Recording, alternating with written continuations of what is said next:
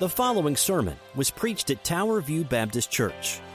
We are a gospel-centered, relationship-driven church that exists to know, grow in, share, and serve Jesus Christ.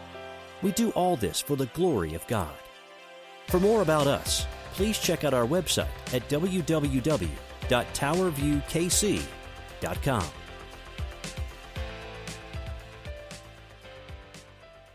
With the title, 3 Strikes and You're Really Out, ? A little bit different than your bulletin, but I want you to see that. As you're turning, speaking of songs, I want to tell you, I got a couple, you never know who listens to your sermons, and last week I completely missed the thing that Meg played on the piano. I guessed How Great Thou Art, and it was another song, and I had a couple people, pastors, say, how did you not get that? And what are you doing listening to my sermons, man? I mean, it's kind of one of those things, so... we all live and learn, and I appreciate your grace in learning songs as we go through. 3 strikes and you are out. Well, it is football season now, but it is still baseball season somewhere in the world. And there was a story of the man who was umping a game. He was reffing the game like this man, and someone in the stands yelled, "Ump, if I was your wife, I would feed you poison," the voice came. Because she hated the calls he was making, and the umpire could not stomach it. And glaring back, calling timeout, glaring at the woman, he said, "And if I were your husband, I might take it, ma'am," and left it there. 3 strikes, and she was out. Oh, boy. Well, whether you're good at baseball or not, one thing still remains. Baseball is built on 3. You know that, 3 strikes. 1, 2, 3, you're out. That's a pretty common thing. You know, and we also use the word 3 in other ways in our society, don't we? We say third time is a charm. Or another thing, especially when death comes, things come in 3s. Even in the sports world, again, 3 goals is a hat trick. A three-peat is when we say a team has won 3 championships in a row. In scoring baseball, 3 denotes the first base. And even in Scripture, we have 3s all the time, if you think about this. Jesus is prophet, priest, and king, isn't he? And the ministry of Jesus lasted approximately 3 years. Jesus prayed 3 times in the garden for the cup to be taken away. Jesus rose again on the 3rd day, 3 days. And the devil tempted Jesus how many times? 3 times. You wonder why baseball and where it got its influence, don't you? And Peter, of course, denied Jesus 3 times. We'll be looking at that today as well. And so in Mark 10:34, and Andy will put this up, I want to remind you today that as we look at this passage about the 3 strikes of Peter, the 3 denials of Peter, that Jesus predicted this was going to happen. And they said they will mock him and spit on him and flog him and kill him, and after 3 days he will rise again. Who's he talking about here? He's talking about himself, Jesus is. But all this talk leads to the question. Peter is a professing Christian. Indeed, we would say he is saved. But Peter, in the episode we are going to get to, is going to challenge our notion of what it looks like to be a Christian. I mean, can a Christian really deny Jesus 3 times so blatantly and not be put out forever and ever and ever and ever? And yet this is what we see. It's a contrast, isn't it, between living in the power of the Holy Spirit and living in the flesh. Because in the flesh, Peter was ready to tackle the world. He did, in fact. Remember what he did a couple weeks ago? He took that knife and he went right down the ear of the high priest's servant like it was hot butter, hot knife on butter. And so Peter is living in his flesh.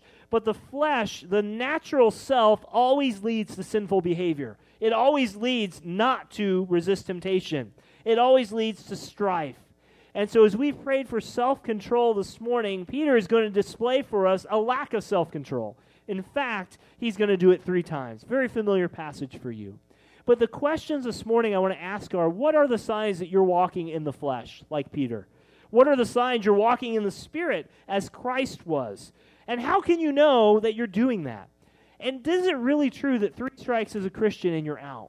I mean, that's a big debate. Because, guys, if you're honest, at some point, even if you're a seasoned Christian, you have really struggled with the question of whether you know Christ. You really mess up, and you ask that question, if I'm a Christian, how could I do these things? Well, I want to remind you of the big idea today, and Andy will throw this up on the screen. Maybe not literally, but digitally. Andy will throw it up on the screen. Christians can sin terribly. In fact, horrifically. However, like Peter who denied Jesus, a true Christian will go out and weep bitterly, for sin has no happy home in a believer's heart.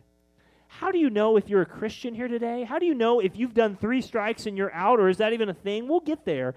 But I want to remind you that there are some pretty big people in the Scriptures that sin pretty boldly, and yet God called them men after his own heart and people after their own heart. Friends, we see time and time again that God forgives people who sin big time. He forgives big sinners. Aren't you grateful for that? Because you were a big sinner. I was a big sinner. We were all big sinners, the chief of sinners in our own right, as God has put us here. And I want to clarify for you this morning. If you're a Christian here today and you have truly repented of your sin, you can never lose your salvation. But if you use that as an excuse to go out and sin, and you use that excuse that Christ loves me anyway, it doesn't matter what I do, we would question whether you have salvation. Because that's the difference between walking in the flesh, walking in the Spirit, knowing Christ, and not knowing Christ. So this morning, 3 things this morning. The title is wrong, but the strikes are correct. 3 strikes I want to look at, 3 denials of Peter this morning. Strike 1 is this. We're going to see our weakness is revealed, the first denial. The second strike, second denial, we're going to see our wickedness revealed. And then our third strike, we're going to see our wake-up is revealed as Peter comes to his senses after his denials.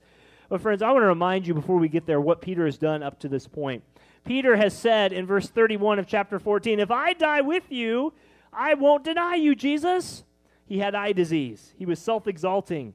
In verse 37 and 40 of chapter 14, Peter was self-indulgent. He came and Jesus found him sleeping when he was supposed to be praying. And you say, well, he was tired. Yes, but he had already warned them this night was going to come. Stay up, Peter, if you will. He's been self-exalting, self-indulgent. And then in verse 47 of chapter 14, there was a self-will. When they came to arrest Jesus, one of those stood by, drew the sword. Peter lacked self-control. He just went, woo, like that to Malchus, the high priest, and Jesus heals it. We know from the other Gospels. And finally, Peter was self-directed. Verse 54 says, as we saw last week, that he followed Christ at a distance. So as you look at Peter's life here, and you say, I would never get to this place, I'd never see it. Just like most things in life, it's not a one-time, in-the-moment decision that gets you wrong. It's a building up of things that lead to a bigger thing. Peter's trajectory has already been going the way he's going. Let's look at it this morning if you're able. Let's stand up this morning as we read in honor of God's word if you're able. Mark chapter 14. Praise the Lord, guys. We're flipping a chapter today. This is if you have a praise list, this should be at the top of your praise list after salvation. You're changing a chapter after almost 6-7 weeks in chapter 14. Thank you for your patience. Let's read the scripture, God's word this morning. Verse 66, and as Peter was below in the courtyard, one of the servant girls of the high priest came, and seeing Peter warming himself, she looked at him and said, you were with the Nazarene Jesus. But he denied it, saying, I neither know nor understand what you mean. And Peter went out into the gateway, and the rooster crowed. Verse 69, and the servant girl saw him and began again to say to the bystanders, this man is one of them. But again he denied it, and after a little while the bystanders again said to Peter, certainly you're one of them, for you're a Galilean. Verse 71, but he began to invoke a curse on himself and to swear, I do not know this man of whom you speak. And immediately, that's Mark's favorite word, isn't it? Immediately the rooster crowed a second time, and Peter remembered how Jesus had said to him, before the rooster crows twice, you will deny me 3 times. Strike 1, strike 2, strike 3. And he broke down and he wept. Is it possible that a Christian could sin so badly that God's grace would not cover them? That's really the angle I want to take today. If you'll join me in prayer as we start this morning. Father, thank you so much as we look at a very familiar portion of Scripture. As we have the last several weeks, Father, may these lessons, whether they be new or whether they be reminders, Father, by your Spirit, be applied to the hearts in this room. Father, I cannot do that.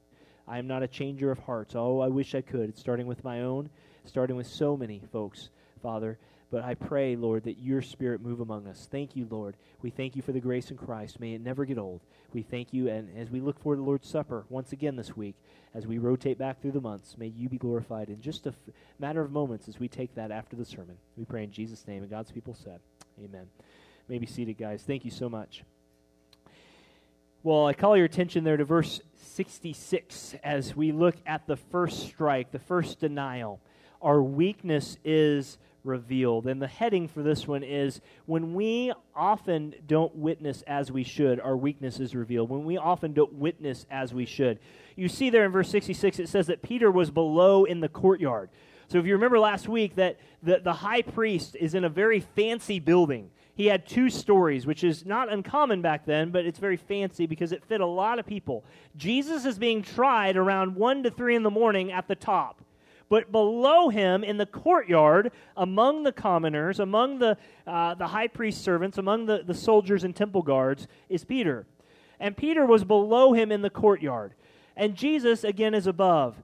And you remember that we said that somehow Peter got in. Peter is a Galilean. We saw that in the text. He has a weird accent. He looks different. He probably smells different too. But he does all this stuff. And how does he get in there? Well, we believe that Peter got in with John. John was a friend of the family of someone in the high priest's palace, and so they go in there. But you notice that Peter's witness is off. And in one of the servant girls of the high priest, just one of them, it's a girl, it could be probably a teenager. It's the same word that's used for Mary when she's spoken of. This is probably a middle teenager. I thought of Kylie here, who just had a birthday. Well, Kylie, you'd probably be out of this bracket now because you're older now. But this was probably a junior high to an early high school age. And she came. And you notice that word came. She had an eye on him because things were a little different. She knows all the ins and outs of all the people. She knows the people who are coming and going from the high priest's place. And she's not familiar with Peter. Maybe she's suspicious of him. But Peter's going to start to warm himself up in verse 67. It's cold outside.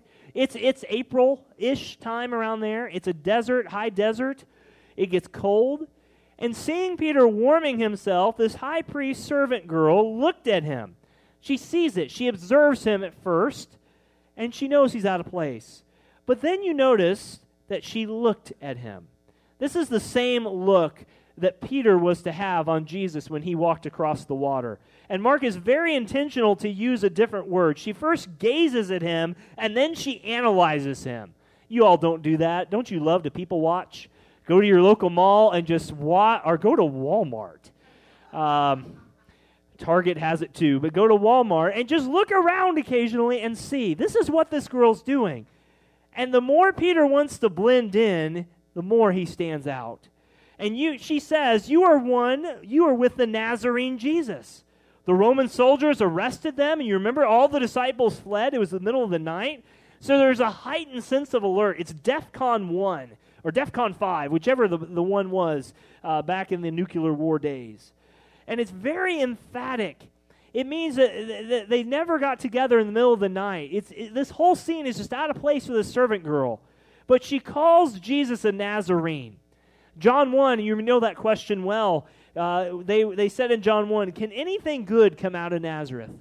It's the other side of the tracks. It's the other side of the town. It's past the stop sign on the gravel road back in the boonies. Nazareth is not the place you want to send your kids. I told you before, my mama said never go on Paseo, never go on Troost, and never go to Westport. And I broke all those rules when I got in college. And Jesus came from those weird places. And Peter has been signaled out. He has a chance right here to witness for Jesus Christ. It's a slam dunk. How easy. You're with Jesus. All he has to do is say, yeah, I'm with Jesus. Got this. But he denies the Lord. And the question is, was this the Lord's planning? Was this preordained? Or did he make a choice? Yes. He made a real choice. Nelson, I did you there. Yes. But friends, the one thing he failed to do was to stand up for Jesus. His first strike was he failed to be evangelistic. And Andy will put this up. You want to know how to do evangelism, sharing the gospel? The best evangelism tool in your toolbox is the one you actually use to share Jesus. There's faith, there's way of the master, there's 3 circles, there's umpteen other things that you can use to share Jesus. The question is, have you shared Jesus? Church member, you're faithfully coming, so many of you, so well, and I am guilty of this as too at times. The average church member, according to Lifeway, shares the gospel less than one time in a given year. You want to see this church packed to the house? Is that my job as your pastor? Is that brother's job and sister's job and sister's job? Whose job is it to bring people to Jesus Christ? It's all of our job. Well, Pastor, isn't that why we pay you all that money? To make sure that the church is full of people and that people hear the gospel? Partly. But partly, too, you have a chance to be like Peter in your workplace, at your house, in your neighborhood, at your block parties, whatever, at the restaurant. Speak up. Share Jesus. Take a gospel tract and give them Jesus. What if they don't come to know Jesus? That's not your problem. Your problem is to be faithful to share. And for most of us, that's the hardest part to start. Amen? I say that myself. But friends, he missed an opportunity here. And being nice, can I just burst some cultural bubbles? Putting a fish on the back of your car, wearing a Christian t-shirt, saying Merry Christmas in a corrective tone when someone says Happy Holidays, that is not evangelism. That's just called being culturally Christian. That's not bad stuff, except maybe the correcting in a Merry Christmas angry tone. You need to work on that. Getting mad at Starbucks for selling cups that take away, run the list, guys. Sharing Jesus means you go up to someone, can I tell you the greatest news ever? Oh, the Chiefs are playing next weekend? No. Jesus Christ rose from the dead, and that's the greatest news. And Peter missed that with his first strike. Second thing I want you to note in his first weakness is revealed is that not only did he not witness as he should, he didn't watch out as he should. Look back at verse 68, and this is very clear from the context. He just denies it. He just flat out denies it. Peter, no hesitation, but he denied it. I'm not with him, saying, I neither know nor understand what you mean. No habla español, no habla inglés. Or the other side of that, when someone says that to you in English and they don't speak English. He denied it. He broke one of the 10 Commandments. He lied.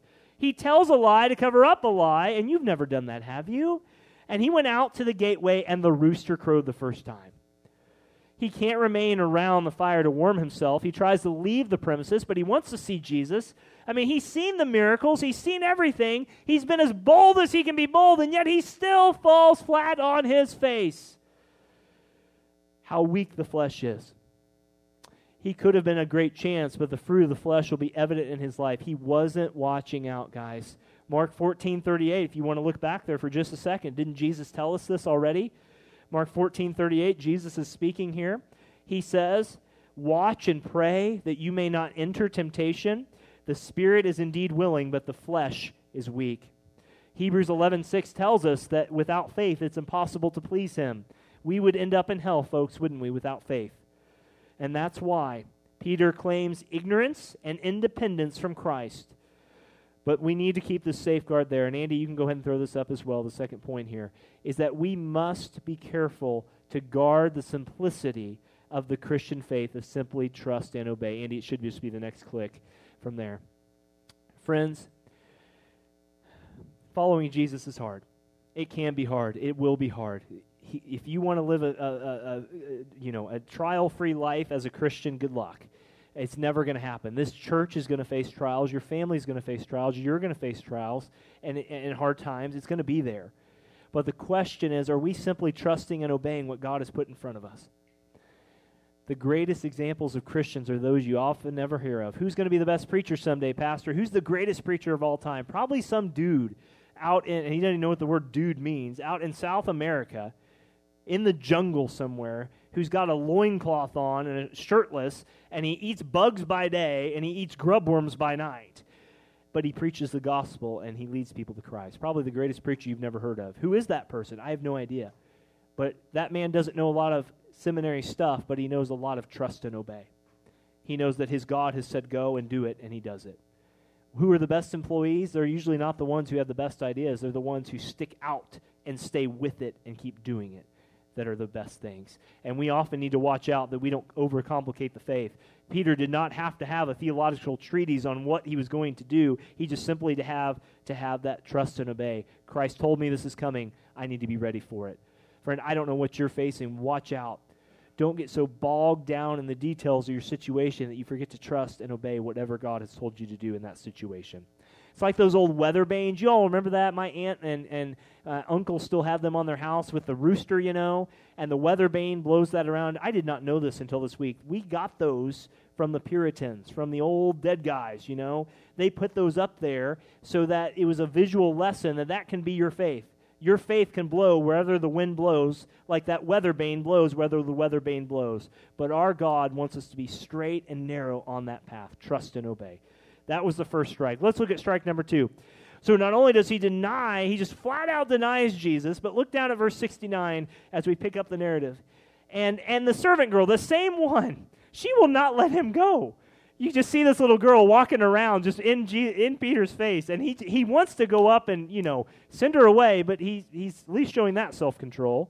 Verse 69, and the servant girl saw him and began to say to one of the bystanders, this man is one of them.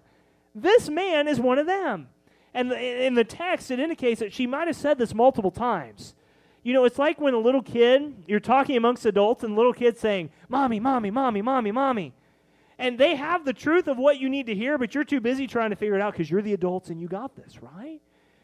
Well, this girl says, this is the man. But sin, and Andy will put this up, the first heading here is sin feeds even more withdrawal from the truth. Our wickedness is revealed here. When sin feeds more withdrawal from the truth, he goes from bad to worse. He goes from bad to worse here. Complete bad to worse. And friends, right out of the gate, remember this. Non-Christians are always watching us to see if what we say is true and how we live. And Andy will digitally throw that up as well. Non-Christians are watching you, aren't they? All the time. Non-Christians are watching to see whether what you say is true or it's not. And Christian, let me just tell you, there is grace when you sin. There is grace to cover that. But remember, for non-Christian, a good night's sleep is a great thing. As a Christian, you can sleep well in every circumstance because your God's got you, right? But we can't escape our identity. Even if we don't acknowledge our identities in Christ, others will. They'll remember that time. But when lies are told, they have to be covered by more lies, and it never looks good. But she said, he's one of them. And again, verse 70, do you see strike number 2? He denied it. He flat out denies it again. But again, he denied it. He denied it. I'm not with them. I don't know this Jesus. Who is this man? Friends, non-Christians are always watching. Non-Christians are watching when those jokes circulate like locker room shop talk. Go back to election 2016 on that side note. People are always watching how you handle your kids and how you handle your wife. Now, let's be clear here. This doesn't mean, and you know that old joke, that you all fight in the car before you come in, but when you walk in that door, hey, how you doing, Pastor? How you doing? Great. This has been the best week of my life. Wife, what do you think? Awesome, great. And they just had a slug-out fest in the parking lot. We're not asking for that type of mentality. But we are asking that if you're a Christian, that as non-Christians are watching you, that sin will lead you to more withdrawal from the truth. The more you're in sin, the less you want to be in the light. And as you seek to live out for Christ, may I just encourage you that if you have sinned, you confess that sooner rather than later, because it's only going to get you deeper in trouble that you don't want to be in. Well, let's move on. As he goes on and he denies what happens, and you'll notice as we go through that the second subpoint here is that sin finally brings on a weighty rejection of the truth. It only gets worse. His sin takes him deeper, but it's a weighty rejection of the truth. And you look back there at verse 70, and he says, I deny it. And after a little while, this could have been close to an hour, we don't know, but after a little while, the bystanders began to say to Peter, you know what? I think that little girl's right. He is one of them. And did you see what he said? He said, for certainly you are one of them, for you are a Galilean. We have represented in our church, we have the Deep South, we have some Alabama, some Mississippi, some Louisiana, we've got some Oklahoma, High Val. We've got a lot of folks in here who are from all sorts of different parts. We've even got some Kansas accents in here. Missouri doesn't have an accent. We just talk, right? But y'all who came into our state, bring that accent with you, right? And they knew it because he spoke so uncouth. He spoke so, you know how that is? It's like when you meet someone who, when you go to when someone comes to who's a foreign exchange student especially, their English is perfect. You ever noticed that before? They speak like the King James Version of English. It's perfect. And they start to learn the vernacular of us. They're like, what does that mean? Because that wasn't in the textbook. Because when they come over here, they've only learned the textbook. These people knew that Peter was a Galilean because he spoke like the hillbilly podunk folks out in Galilee. Does that communicate the message well enough? I grew up in the podunk hillbilly town, so I can say that, right? I love all the folks. But when he says here that you are a Galilean, he is calling him to the carpet because there's a weighty rejection of the truth. He's even rejecting his own hometown now. He's even rejecting his own upbringing. He's not just rejecting Jesus, he's rejecting everything he knows himself to be. Well, I'm not uncouth. I'm not one of those people. I don't talk like that hick over there. That's not what he does. But friends, sin will cloud your judgment. Sin will cloud your perspective, and sin will cloud your reality, won't it? Peter gets so into this that he even denies the very town that he's from. When you tell a lie to tell a lie, what else do you do? Verse 71 tells you how far the flesh will go. But he began, look at verse 71, but he began to invoke a curse on himself and to swear. Don't forget that Abraham lied about his wife, who he said was his sister. You remember that?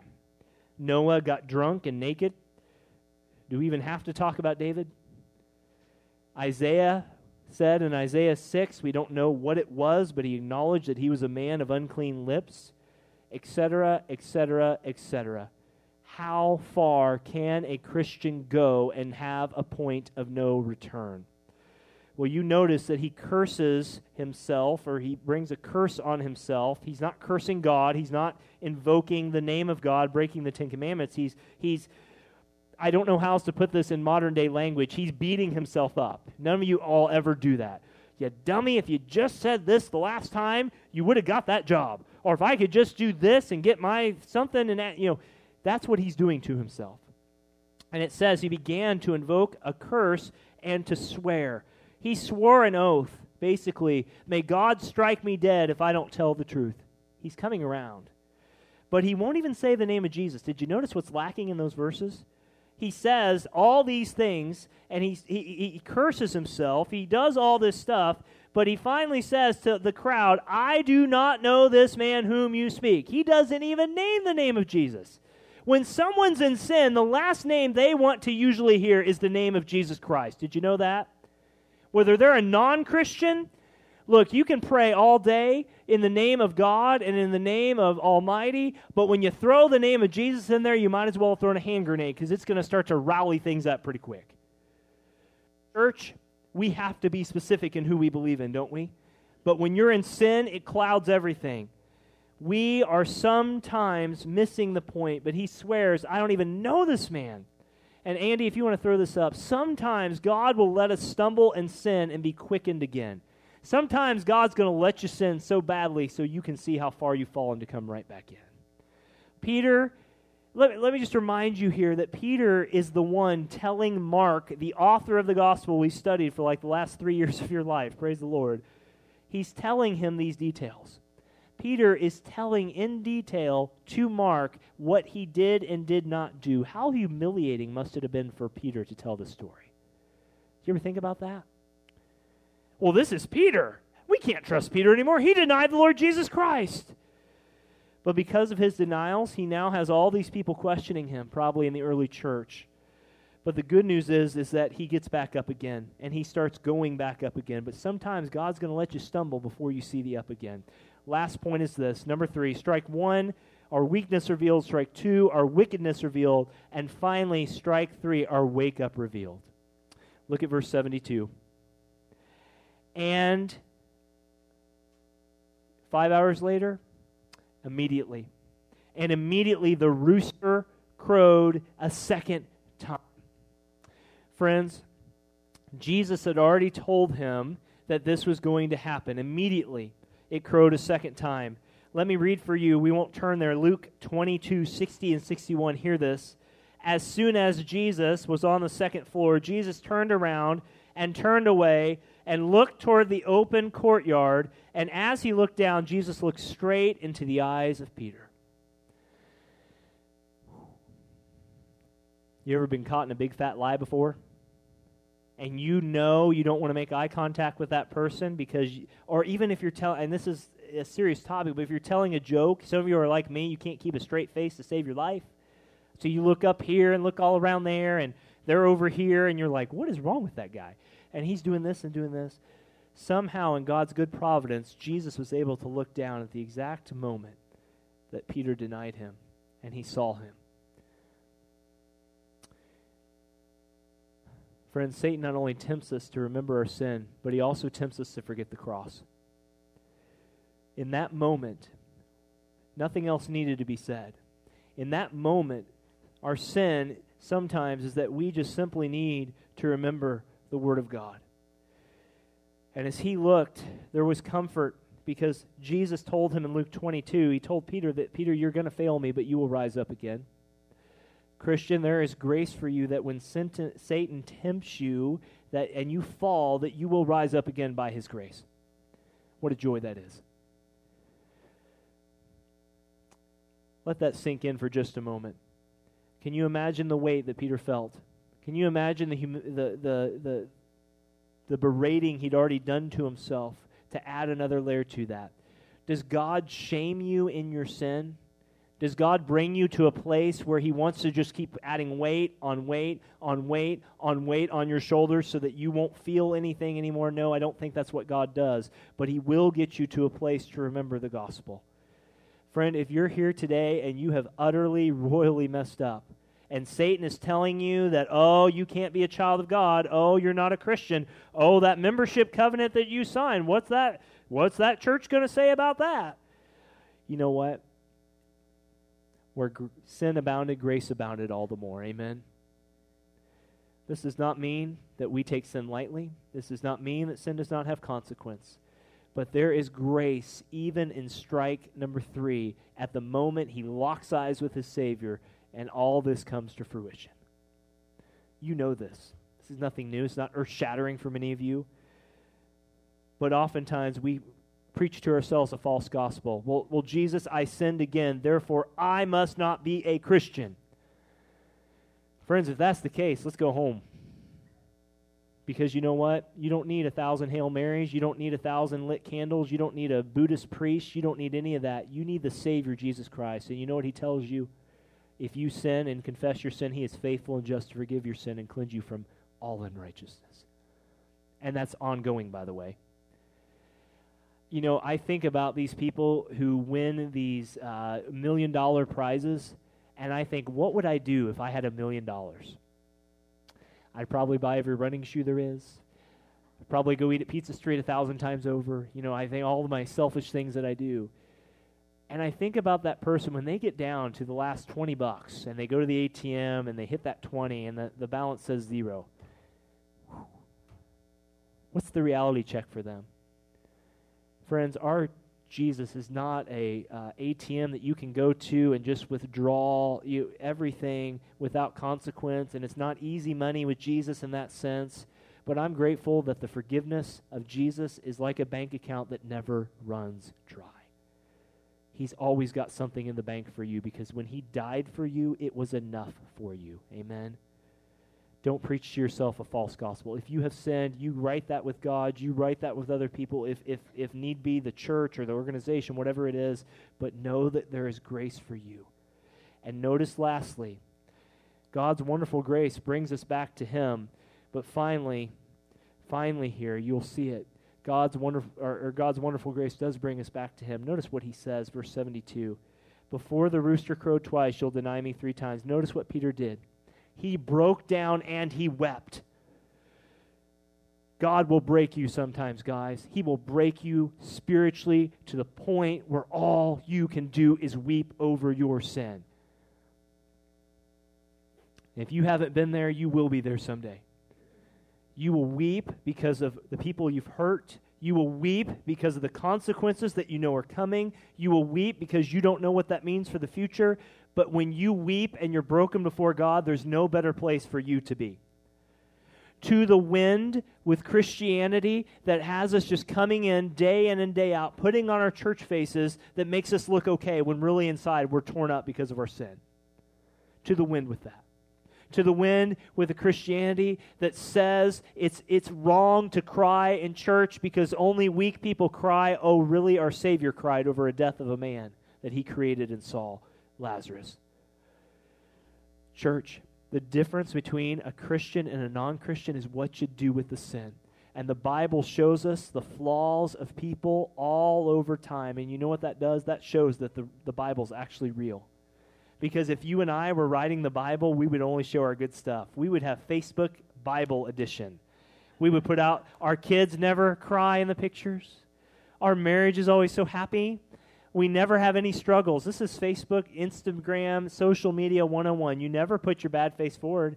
Because what would people think if they saw me in light of that? Oh, they might think you're real. They might think you're genuine, and they might think you're honest. Friends, Peter, after seeing his Savior, it was God's wonderful grace that brought him back. And what wonderful grace it is for you today. Because it's the same grace that carried you then is carrying you now. Taylor, I didn't plan this, but it's been in my mind since we spoke up here before service. Taylor had asked me, or I don't know how we got into it. We got into ministry stuff, and I've shared this with Nelson, but a few years ago, a friend of mine went back to our seminary class picture, and I'll end with this. And we went back to see how many men and even women at different various callings of ministry were still in the ministry. And brother pastors, you know this well to be true. I think we were down to less than a third, almost 10, 12 years on, who are still actively in ministry, full-time, part-time, bivocational, pulpit supply, whatever level it is. And a number of those men, and even a woman in that group, refused to show the struggles they had. And because they refused to show the struggles they had, they just eventually just blew up, and the rest was fallout. Christian, if you're struggling with a sin today, I would encourage you to find someone in this church you can talk to who's going to challenge you to seek Christ and seek other people.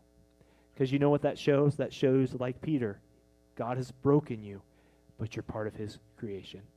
Men, I'm going to encourage you, John Higgins, especially John and Steve and some other men who've been a part of the men's dinners, you guys have had this aim for almost 5 years at every men's dinner, have we not?